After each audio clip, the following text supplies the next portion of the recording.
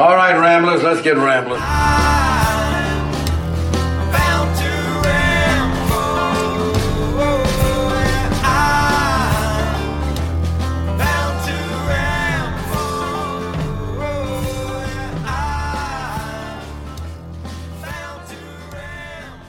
Hello, and welcome back to the Rambling Ramblers movie podcast. I am still your host, Justin Gott.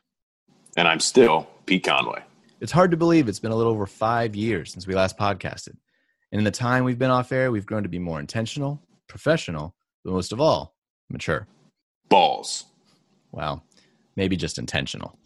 For this new and improved version of the show, we're ditching our old format, starting off each show with news and trailers, and instead diving into a short segment called What You've Been Watching Lately, where we'll briefly discuss something that, you guessed it, we've watched lately.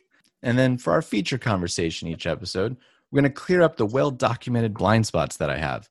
Maybe you as a listener have them too.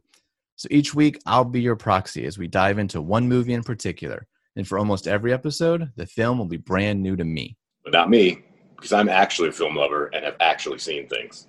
Old. You're also old.